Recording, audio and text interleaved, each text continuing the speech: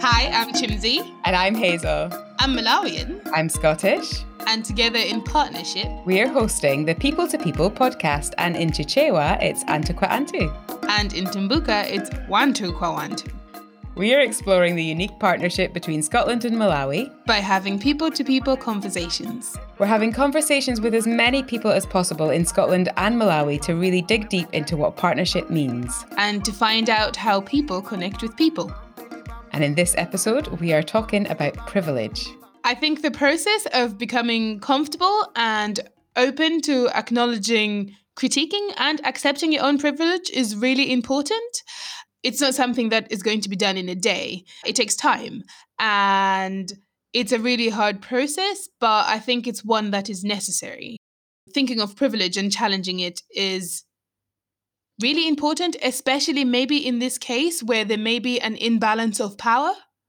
Yeah, absolutely. I like how you put that. I'll use myself as an example. I have a lot of privileges. I grew up in a great home. I went to a private boarding school in Malawi. I had access to 3 meals. I went on holidays with my family. And now I live in the West, which also comes with its own privileges. However, this is also not to ignore that my gender, my race, which at times does put me at a disadvantage, but I think overall, it doesn't take away from the many unearned benefits that I was handed. I have been trying to get my head around this idea of privilege, and here is where I've got to. Right, firstly, I'm trying to learn to distinguish between what's human rights and what's privileges. So, like education, water, food, healthcare, they're human rights. Everyone should have them. Sadly, many people still don't. But privileges are things that only a small group of people have, like the opportunity for international travel or owning a car or like a games console. And like having that perspective is actually quite difficult for people because you need to consider past like what your neighbors have into the lives of what someone in completely different country and circumstance might have. And like that's what these conversations are really important part of. But secondly, this conversation is really about the fact that the systems that we were born into favor some people and not others. So some people are advantaged over others because of where they were born, the kind of body that they were born into, their family circumstances, and so on. And right now, at this point in history, it feels like there's a real push towards understanding these injustices and reimagining these systems into something fairer. How did I do? You did great. I get that right? Yes, you did. You're very expressionate. Yeah. And so today we're going to hear stories about people who are realizing their privilege and about situations where there is inequality that needs to be challenged. In this episode, we're going to hear from Joshua, Cameron, Fraser, and James from Dunblane Boys Brigade, who have all been to Malawi to volunteer building schools as part of an ongoing partnership. Here's Joshua. 4 or 5 miles, just tomatoes either side of the road and women carrying gallons and gallons of water. We just couldn't believe it. Like I'd seen photos of women carrying stuff on their head, but the amount was crazy and the balancing was crazy as well. The stuff hanging off the side and it's still staying. Yeah, it was crazy. That's something I remember. I love chatting to the chaps from Dunblane, and they were really open with us about some of the things that they found hard as well. When we were eating lunch at the school and the kids watching us eat and knowing that we couldn't give them any food. And we're going to hear from Edinburgh-based Malawian musician Davy Luhanga about how important language is. Ministers struggling to speak in the parliament, struggling to get to the point in a clear way that people can understand because they're using English. They're forcing themselves into English. But if you let them speak in their language, you find out they'll explain things better that everyone can understand. We also have a quick chat about it with Malawian comedian Daliso Chiponda. If I talk about white privilege, for example, someone white who grew up in a poor situation would be like, hey, your dad was a diplomat. I was in a trailer. How am I privileged? I was wondering, do you think it's too general just to talk about privilege, Chimsy? I mean, should we specifically talk about white privilege and recognise that there's lots of different types of privilege, like able-bodied privilege and gender privilege and cis privilege and many more? Well, I think you've got to start somewhere. And it's also important to note that many types of privilege exist. In other words, people can be privileged based on their racial or ethnic groups, your socioeconomic status, your sexual orientation, gender identity, or disability status. And we can't adequately address all these types of privilege in this episode. Yeah, we can't cover everything, but we can try and get stuck in. And do you know who wasn't afraid to get stuck in, Jimsy? Go on. Muti Chlema. I'm going to let him introduce himself. I'm actually a product of Scottish investment. I often tell people that. I managed to get through college partly because of a scholarship from Scotland, from the University of Strathclyde. I've done projects with the Scottish government back when it was Scottish Executive. My organization is funded partly by Scotland. My master's degree I did in Heriot-Watt University, got a scholarship to study in Scotland. So Scotland has been a significant part of my life. So I'm actually a product of Scottish investment. So this is what you get, Scottish government, for investing in me. Whenever I've been to Scotland or I meet Scottish people, I always feel like I'm meeting a white version of a Malawian. There's a familiarity there. I know privilege is used as a bad word. I think the problem I have with the way it's used as if it's a bad thing. It's only a bad thing if you use it in a way that harms other people, or you use it to take advantage of systems and opportunities. That's when it's wrong. But privilege is a wonderful thing. I want to be privileged. I'm sorry, I do. Because there are certain things I can do when I'm privileged. Don't be ashamed of privilege if you've earned it, honestly. If you know you've earned it in derogatory ways, then fine, you have every right to be guilty. But that's the thing, Muti. I haven't earned my privilege and I haven't even appreciated it. I'm born into a system that favors people of my skin color and means I'm more likely to get a job or pass through airports easily and everything else. And that's a direct result of historical oppression. And that's where this guilty feeling comes from. I don't think Scotland should be guilty for the situation Malawi is in. You're only helping. I mean, and there's nothing wrong with being helped. Malawi has to work on it, get its act together. And that to me is the important thing. If you, Hazel, if you came to Malawi, you would experience white privilege, real white privilege. And the white privilege here is you will pay 3 times for an item that a Malawian will pay. That is your white privilege. You will be served first. People will always give you the benefit of the doubt. That is the white privilege you have here. Okay? And I have friends who are white who they recognize that and they push back on it. They say, you're overcharging me. I know you charge, drama makut, right? And that's okay. or like, for example, if they recognize that someone is giving them the benefit of the doubt because they're white, they push back and they say, oh no, excuse me, I'm with him. Like with the black person that I'm with. So, and the problem I have is when I'm trying to be delicate here because I know it's a very sensitive thing I'm going to say. When sometimes black people guilt trip white people by using white privilege as a weapon. So white privilege becomes weaponized against white people to the point that white people are silent. And if white people say nothing, that's considered violence. If white people choose to take an action on something, what are they called? White saviors. So it seems you're stuck. I like to say you're stuck between a rock and a hard place, and a meteor is coming right at you to ram you in the face. And I know some people disagree with me on this. I'm going to say it anyway. If a white person uses white privilege against white people to shut them up, I'm sorry, that's racist. I don't care what your skin color is. Or if you have a certain assumption about someone or you treat someone in a certain way because of the color of their skin, doesn't matter who they are, you're being racist. I was racist against Asians, Indian Asians. The thing is, as Malawians, we don't look at it as racism because Asians have money, they have power. So therefore, we don't see it as racism. It's accepted racism. We don't even challenge it. We don't even notice it.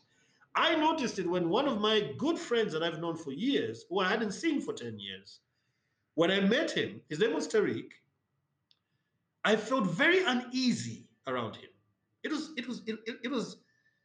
I felt it. I felt very uneasy and I was disgusted by him. And that was a strange thing. This was someone 10 years ago when I went to a private school. And at this private school, there were Asians, white people, and black people as well. So I mixed around with that. But after that private school, I went to a government secondary school, and then I went to a government university where it was only black people. And what I didn't know was that I was being marinated in latent racism. It's okay to say bad things about the Asians. It is fine because they take all our money. So, but here's a friend who I grew up with and I used to play with. All of a sudden, I'm disgusted by him. That scared me. And I was like, okay. And I had to admit I was a latent racist.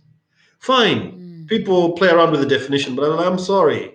I judged him. I recognized why I judged him. It was because of the color of his skin. I was a racist. That's a hard thing to say because when we look at black people, we've been oppressed in many ways. We have been. I mean, I'm not denying that. But that is not a justification for us to do the same thing. So we perpetuate the cycle of oppression again and again and again because of it. Someone who has been really good at negotiating this tricky territory is Malawian comedian and writer Daliso Chaponda, who you might remember from an earlier episode on People and the Past. And if you haven't heard that one, then do go back and have a listen once you've finished this episode, because it does give some really important historical context to the discussion that we're having. Absolutely. And here is what Daliso Chaponda has to say about privilege. The word itself has now become mired in a certain kind of discourse that it's almost misleading, and you almost get closer to the truth by using synonyms, right? Like if you just say, I'm lucky, you know what I mean? I have been blessed in my life because I have been able to get a great education. I've been able to, have a family which supported me and allowed me to do bizarre things, which have let me become a comedian. I'm talking about privilege, but I'm talking about it in a way which puts nobody on the defensive, right? And you can talk about it in these terms. But I think because it's being used so much in political terms, it actually now becomes an aggressive thing sometimes. If I talk about white privilege, for example, someone white who grew up in a poor situation would be like, hey, your dad was a diplomat. I was in a trailer. How am I privileged? And I actually think a lot of these terms are more useful when you're looking at society, right, as a whole, as opposed to when you're looking at individual. And unless you are, on the board of education and you're trying to redress systemic imbalances, I actually avoid terms like that because I get closer to the truth by just saying, hey, I've been lucky, and have you been lucky? And they'll say it. This is my friend Hazel. And here's my pal Chimsy. And you're listening to the People to People podcast, delving deep into the unique partnership between Scotland and Malawi. This episode is all about privilege. Next up, we're going to hear from Joshua, Fraser, James, and Cameron, who have all visited Malawi with the Boys Brigade, who have a partnership project in Lukubula. You're obviously at a point where you're making decisions about your future and studies and things like that. Do you think it's had an effect? Yeah, I mean, definitely. I think there's quite a big narrative that goes around that to get as much money as you can, you'll be happy. But when we went over, we saw the happiest people we'd ever seen in our lives with absolutely nothing. And yeah, that was something that blew us away. We couldn't believe how happy people were. Many different religions and faiths are followed in Malawi in a really respectful and inclusive way, and like how much of a model it is for us or any country to aspire to. And from the first trip that I went on, I always remember vividly, like the village chiefs in Lukubula, they had like a slow clap thing that they would do. And it was obviously a sign of respect or something, where they would do, I think it was 8 claps as they came in to whatever the event was that we were at. And then being introduced to them and then being told why each chief had his or her position in the group, as it were. And it was a balance of the religions that were represented in the community and men and women. I just thought it captured in a nutshell about how much we can actually learn from Malawi. You can really hear how much of an impression the trip has made on them. It must have been about 4 or 5 miles, just tomatoes either side of the road and women carrying gallons and gallons of water. We just couldn't believe it. Like, I'd seen photos of women carrying stuff on their head, but the amount was crazy, and the balancing was crazy as well. The stuff hanging off the side and it's still staying. Yeah, it was crazy. That's something I remember. The bikes, just carrying, stacks and stacks of Wood. furniture sometimes, or we just thought it was fascinating, the bike taxi idea. And people sitting side saddle on the seat over the back wheel. As kids, you would give people a baccy, as we used to say in Scotland, but they would sit on the seat and you would stand on the pedals. It was almost like a micro business, in the sense that probably can't charge people that much to have a taxi ride, but clearly on the road that we would go from Lukabula, if we had to go and go to a bigger shop, you would see people and you'd pass them on the way to the shop, and then you'd pass them in the van on the way back as well. And it was clearly a very long bike taxi journey they were making. I just thought it was really, the example of ingenuity that. Yeah. And they were really open with us about the ongoing soul searching they do as the project changes, always thinking about how they could do better. We wanted to do a little bit more work where we got the guys and girls who are the bursars over there and who've got that strong sort of personal link as well. They were helping us with doing painting and building and whatnot this time, and we definitely want to do more of that next time, because it still had a little bit too much of a feeling of the white guys turn up and work for 10 days and then disappear again, but we were comfortable in the fact we know it's part of an ongoing sustainable partnership. It wasn't a volunteerism job where you just turn up and make a mess, somebody else has to clear it up, and you feel good about yourself and stick it on Instagram. It's never been like that. I don't know if I've ever asked Joshua about this, but when we went to Mary's Meals and you guys were helping to dish it out, how did you feel about doing that? Because that was always the bit that made me the least comfortable when we were there. It felt a bit photo opportunity type. Yeah, I'd probably say it was the one thing that we felt that probably didn't really do anything sustainable at all. Obviously, building the classroom is something that's going to stay beyond us. But the Mary's Meal thing, I mean, it was obviously, I think it was very important to see and maybe take part in. But yeah, I don't know if we could do something more to help with that. So what happens at Mary's Meals?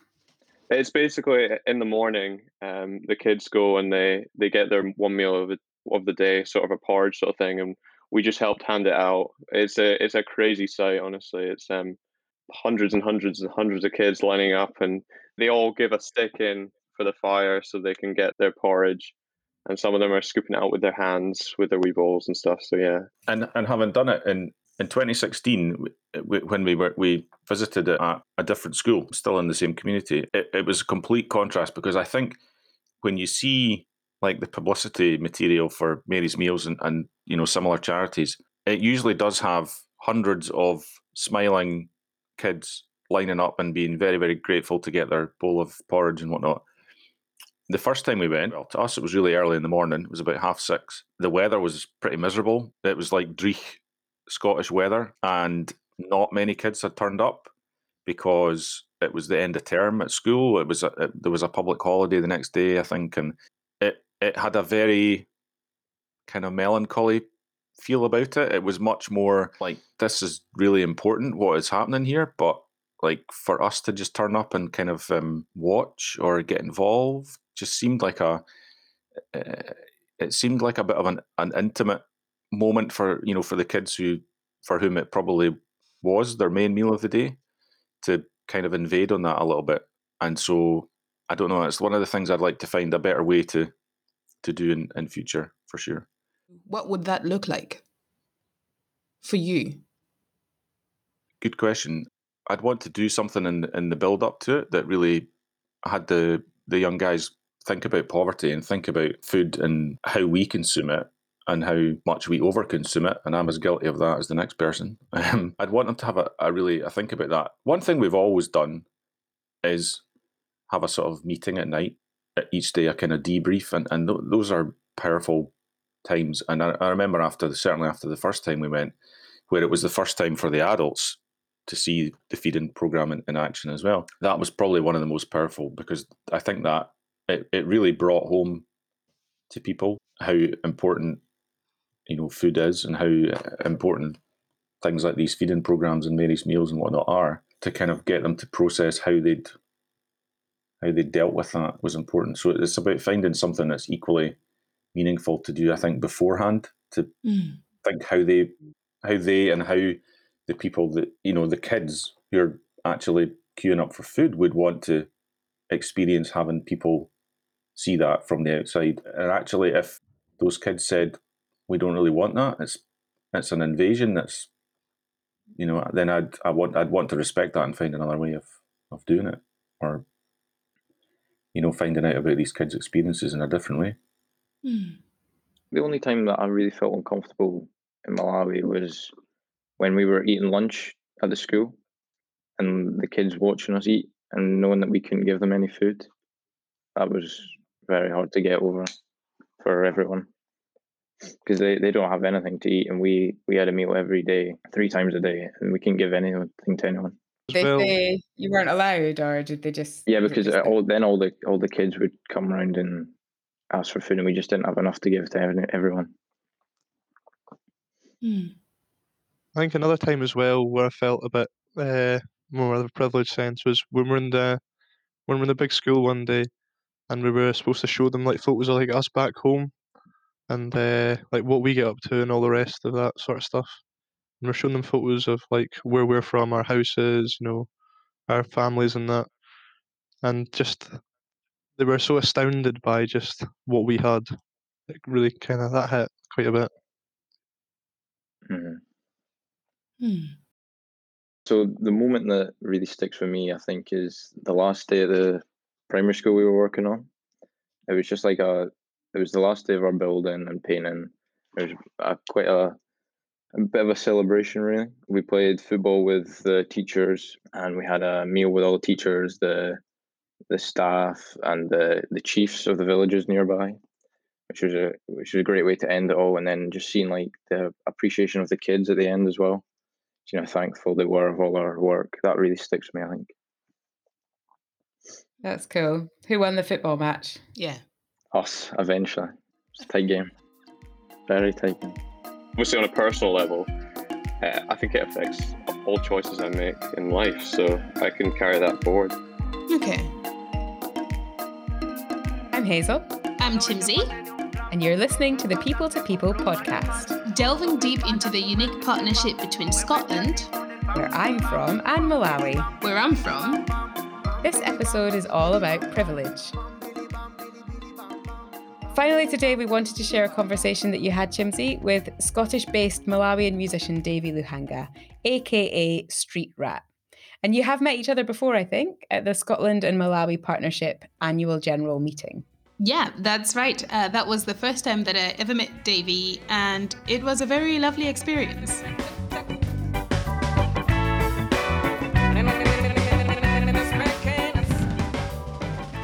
I want to talk about the 2019 SMP AGM, because I met you there, and I also met you with Lazarus and Brave. You guys did an incredible job at entertaining the guests. I remember before I walked to introduce Lazarus, looking at everyone in the crowd, and like, I love Scotland. This has been my home since 2015, but my home is also Malawi. And I remember standing in front of everyone, and I felt like these two worlds that I absolutely adore had come together to create this tiny little bubble. And I remember just thinking, this is something that I want to stand for and want to be a part of. It's people from two different worlds coming together and being, hey, we should be friends, regardless of our differences. And I remember having this overwhelming feeling. I think also because it was my first time being in a room with so many Malawians in Scotland. I was like, oh, wow, this is absolutely amazing. I spoke so much Chichewa, Tumbuka that day. I was like, wow. Sure. But what was that feeling for you, or like the relationship between Scotland and Malawi that you're a part of?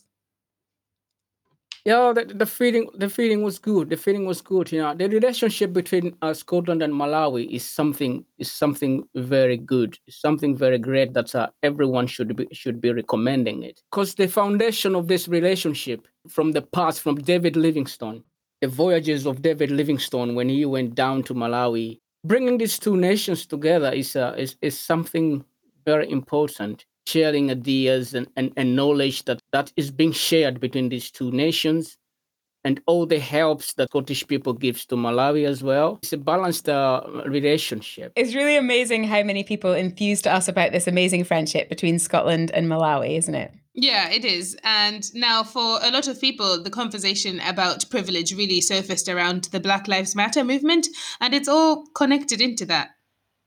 And we want to recognise that the Black Lives Matter movement is about much more than just privilege. The conversation about privilege is just a small part of something really enormous here. Yeah, and for us, it felt really important to include the conversation that I'd had with Davy Lohanga around the Black Lives Matter movement, especially the protests that happened here in Edinburgh. Let's talk about Black Lives Matter. Okay. Did you go to the protests in Hollywood Park? I went up onto the upper seat close enough just to see what was happening around. Yeah, so I would say that. Yeah. No, I was like 2 seconds away from the front. And Okay. I remember getting goosebumps the entire time I was there because I went with my sister and I thought to myself, oh, there's not really going to be a lot of people there. It's probably going to be like 100 people, and then that will be it. We'll be there for about 45 minutes and then we're going to Yeah. go back home. I remember reaching the parliament and going, where did all these people come from? I was so lost for words. Have we lost that energy that we had on that day? Yeah. Yeah, I think so. I think that energy we had on that day was really, really phenomenal. And so yeah, I would agree on that. That energy gets lost easily. What changes have been made since people were shouting Black Lives Matter to where they are now? Yeah, that's true. That's true. Because we haven't seen much that we can tell that this is what has happened. This is how much the mindsets of people in society have changed after all that process, after all those incidents that happened in America. It's hidden, but it's there. It's happening. People are facing all these problems, racial problems, because they are black and they can do this, they can do that. We have to teach the children good from the roots. Teach them how to live good with other people. Teach them that all lives are important. All lives are the same. We all bleed red blood. No matter you're white, no matter you're Asian. We all bleed. The only difference is the color, and this color is not because we chose to be black or you chose to be white. This is creation. This is how we came out. You know. And when I listened to this next part of the conversation, it was a moment for me to check my white privilege and white ignorance. I had not appreciated that school children in Malawi are taught in English all the time. Like, they don't just have English lessons, like I learned German in school. All the subjects are taught in English. And we decided to use the privilege that we have to make and share this podcast to air a conversation about that. I have listened to your album, Born in the Ghetto. I thought it was really good. I think my favorite song was Speaking My Language. But I want you to explain to me why you wrote that song. Because if you speak to me in English, I may not understand, but so speak to me in my language. I'm just really interested in those lyrics. It's really nice that you like that song. For me, it's a very important song. I'm really trying to explain in that song what kind of message I'm really trying to pass to the audience here, to pass to the society. Growing up in Malawi, you know yourself, you grew up in Malawi. But the first thing you go to school, you start learning everything in English. From standard 1, you're learning everything in English, which is not your mother tongue. It's not your language. You go back home, you're speaking other languages, Chichewa, Tumbuka, Yao, whatever. It was a big challenge for me, because if you don't understand English, even though you're good on the other subjects, you're not looked at as a person who's doing well on your education. We are Bandus. We have got our own languages. We have got our different mother tongues, and we have got our own way of living. We are totally different. Maybe if we were to learn things in our own language, we would understand. We would be able to understand things fully. For example, our neighbors, Tanzania, they learn things in their own languages. And I feel like they understand things much better than we. No, I went to school in the north Yeah. where you're meant to speak Tumbuka. No one spoke Tumbuka. Everyone spoke Chichewa. Mm, Or actually, we were encouraged to speak English more. So like if you were found speaking Chichewa or Tumbuka, you would get a punishment. which was not right, because that's another very good question. We can use Chichewa as a national languages, learning everything like mathematics, biology, all the science subjects in our language from standard 1, and then also in our, what do they call it, institutions, in our institutions like courts, yeah, banks, all these places, they have to start using our languages. Yeah, parliament, even I've seen people like a proper ministers struggling to speak in the parliament, struggling to get to the point in a clear way that people can understand, because they're using English. They're forcing themselves into English. But if you let them speak in their language, you find out they'll explain things better, that everyone can understand what exactly they're trying to talk about, what message they're trying to deliver. People need to have a choice. Okay, I want to learn English, not to be forced to learn English because they have no choice. Because in that way it feels like we are still slaves. We're still working for a white man. White man is still putting us in chains. We are, of course, going to let Davy Lohanga play us out today with his song "Speak My Language" from his album "Born in the Ghetto," which is available on Bandcamp. But before we do, I'm going to ask you to have a think about someone you know who would enjoy this podcast. Go on. What, right now? Yeah, everyone do it. Who are you thinking of, Chimsy? Ooh, I'm going to send it to all my pals. All 5 of Great. them. You can do that? Yeah, I can do that. I'll send it to one group chat where there's over 5 people. So there you go. That'd be amazing. We want to include as many people as possible in this conversation. We do. Please join us on our Facebook, Instagram, and Twitter. Email us at peopletopeoplepod@gmail.com.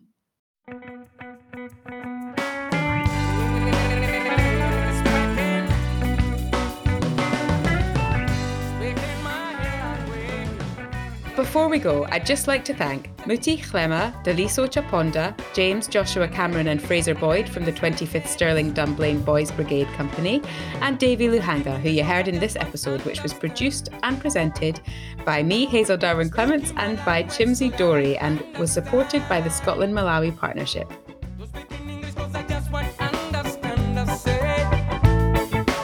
Speaking my language so that I understand. I went to school and I learned everything in English. It was so difficult for me to understand wasn't my language. Mama taught me my son better go to school for a better future. Papa taught me my son better go to learn for a better tomorrow. I had to fight, I had to learn, 'cause I knew Papa loved me.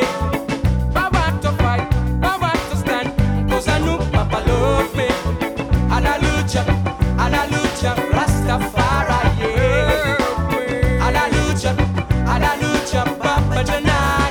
Show me the love. Hallelujah, hallelujah, Rastafari, yeah. Hallelujah, hallelujah, Papa Janai. Show me the